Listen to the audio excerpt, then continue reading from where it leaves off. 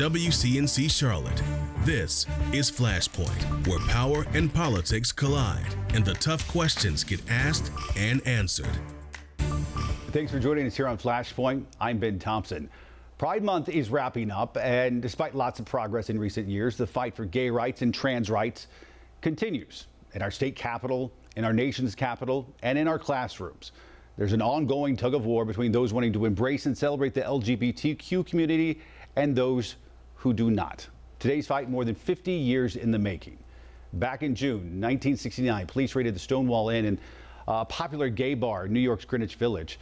At the time, homosexuality was considered criminal. It was common for police to raid bars like Stonewall.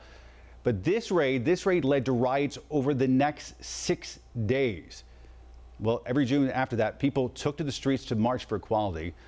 And by the way, the first Pride here in Charlotte happened 40 years ago.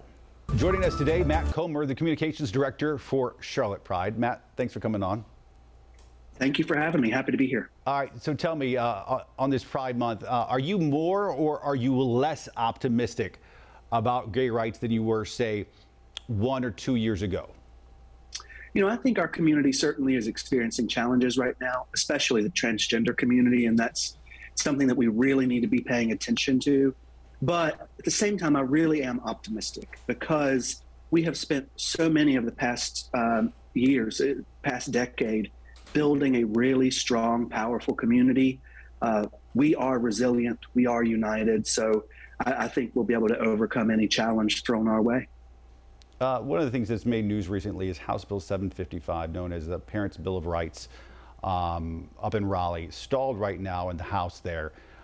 Doesn't appear that there's the votes there to overcome what would be a governor's veto of it. But it would basically restrict any LGBTQ instruction in elementary schools. Some have compared it to Florida's Don't Say Gay bill.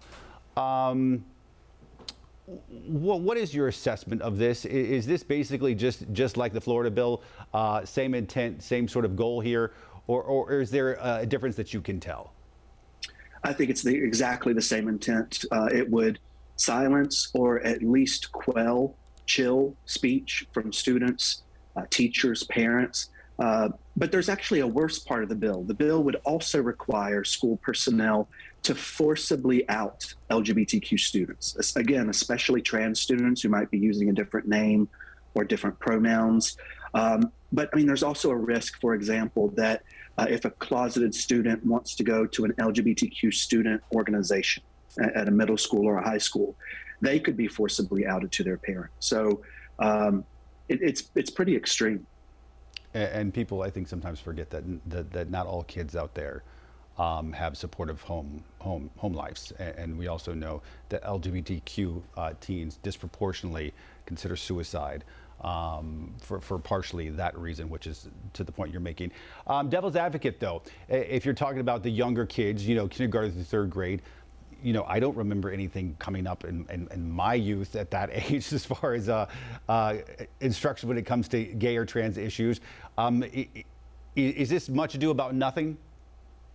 No, I don't think so, because I think that every person has a sexual orientation and a gender identity. And these kind of conversations around families are going to be silenced or chilled. So is a kindergartner with two moms or a kindergartner with two dads going to be able to discuss their family vacation when they come back from summer break?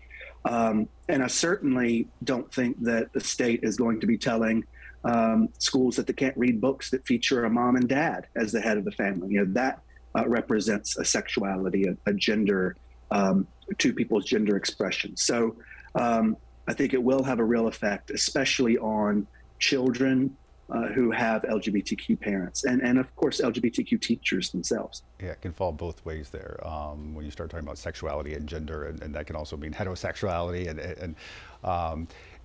Last year, the city of Charlotte finally passed its non-discrimination ordinance. It was several years in the making after trying to do it 5 or 6 years ago. Why is it important that a city like Charlotte has that? Charlotte is the largest city in the Carolinas. We're also home to the largest population of LGBTQ people who are employed across a wide variety of industries. We want to keep our city strong. We want to keep our city vibrant. Beyond just the the bare necessity of ensuring people have the right to go to work and not be fired or harassed because of who they are. If we're living in a city where a significant percentage of the city could be fired at any moment, that's not going to make our city stronger or healthier. This is Flashpoint, so we do talk politics, but I think when it comes to some of these issues, people should be skeptical about politicians and their motives in these things. And what some people call culture wars, other people just say, no, those are just my rights. That said, I do think there are good people on either side of some of these issues, and some people who might not understand some of the other issues. My point in all of this is that I feel like politics really murkies the water and makes things a lot worse for a lot of people, which I think Brene Brown is the one who said it's hard to hate people up close. And I think, how do you overcome that? Because I feel like there's some good people who might not know a gay person, who might not know a trans person, who finds it a lot easier to sort of malign them by not knowing them, when if they just knew a person, that would go a long way in solving a lot of these things. And yes, politicians will still try to capitalize on it, but just human to human contact would really help in this situation. But what do you do about that? How do you make that happen? Well, I mean, Ben, I think you're exactly right. Homophobia, transphobia for centuries has always been based on a fear of the unknown. And it's very easy for politicians to play this game, this politics of fear. Because your average, run-of-the-mill citizen or resident responds powerfully to things they don't know about, or just fear in general. We do know, and we've seen this in the LGBTQ rights movement over many decades, that the more and more people who meet and know an LGBTQ family member, friend, coworker, that begins to soften hearts and minds, because people just want to love and be kind to their family, friends, neighbors. And so once people are confronted with the reality that someone close to them is also LGBTQ, it takes it from a talking point on Twitter to something that is immediately affecting their close relationships. So I think that's why things like pride events are important, because it gives an opportunity for the community to be out in public. It gives an opportunity for LGBTQ people en masse to visit local businesses, to meet other people.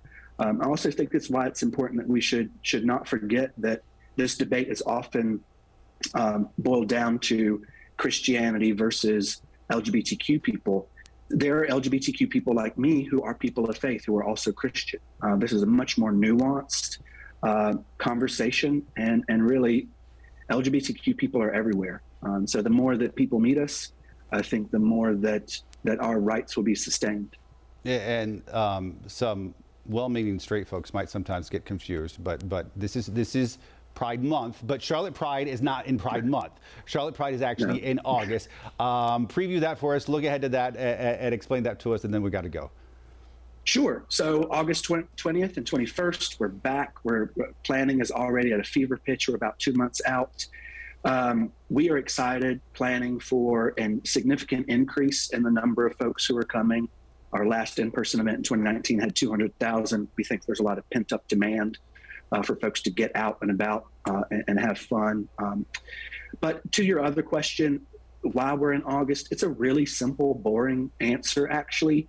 Way back in the day, once upon a time, the city had a lot of major street festivals in May and June already.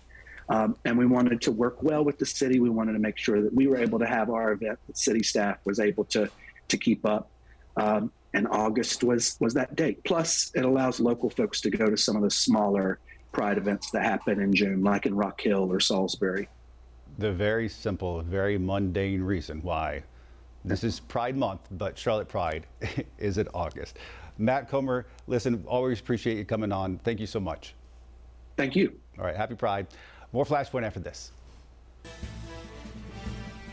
Welcome back to a special Pride edition of Flashpoint. Joining us now, Rell Lowery. Rell is the transgender liaison for Charlotte Black Pride. Rell, thanks for coming on. We appreciate it. No problem. Thank you for having me. I think this is a really important opportunity because I feel like some of our viewers may not know, or they might not realize they know a trans person in their life, and I think it's an important discussion to have here. What is it like to be a trans man here in Charlotte today? Right now, I think this Pride season has just started, so we're kind of on a positive note. But we're not naive to the fact that there's still a lot of work that has to be done in our community. We're still second deadliest highest city in the country for trans violence, and we still have records for trans women being assaulted and murdered in Charlotte. So while we're celebrating, there's still a lot of work to be done. Yeah, it's sort of doubling down on what you're talking about right there. According to HRC, 2021 was the deadliest year for trans and non-binary people across the country. 50 people violently killed, as you mentioned, several of those here in the Charlotte area. What kind of effect does that have on the trans community? It makes us stick together a lot more. At the same time, it also just reminds us that although we've seen some progress with the non-discrimination ordinance and things like that, there's still a lot of hatred for our community, not just the trans community, but the LGBTQ plus community as a whole. There's still a lot of hatred, underlining hatred that is still there.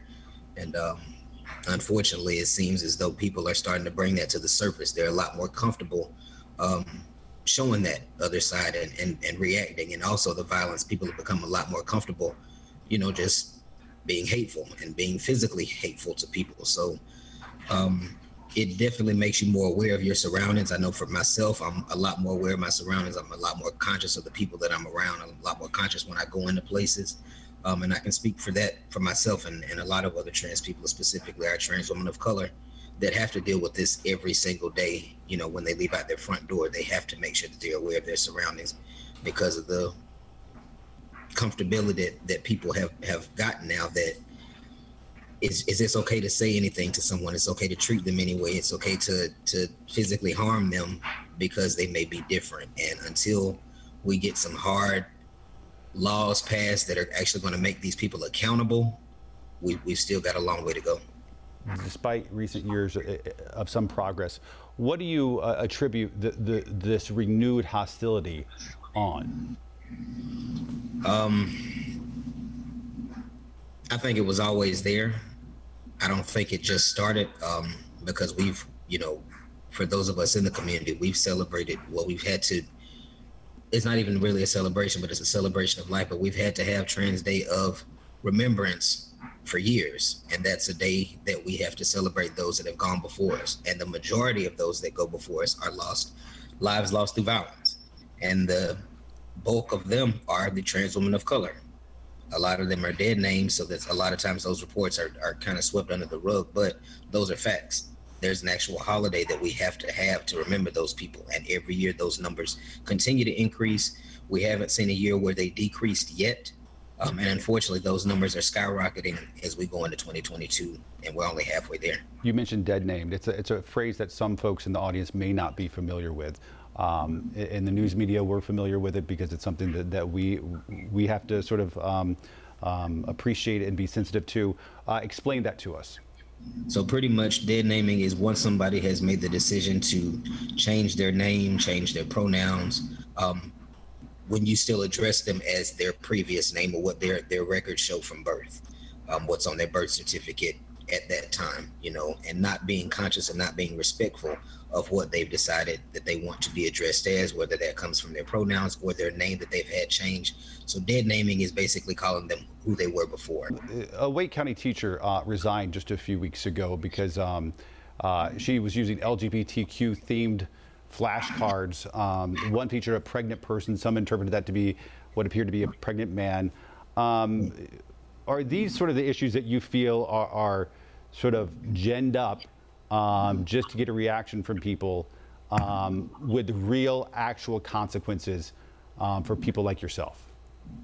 I think right now those are topics that are continuously being pushed, and the narrative is being pushed as though teachers are trying to force this conversation on children. At the end of the day, we have to realize that we're in 2022. Being trans or being a part of the LGBTQ plus community is not something that is rare anymore. If you don't know anybody that's in that community, you need to get outside, because we're here. We're not going anywhere. And to make it seem as though that's a negative thing for teachers to put out there to the children, it's just educating them on people that they're going to have to deal with in their adult lives. Why would you close that out as though they're not going to have to? It's normal. We're here. We're in schools. We're in grocery stores. We're in banks. We're in salons. We're everywhere.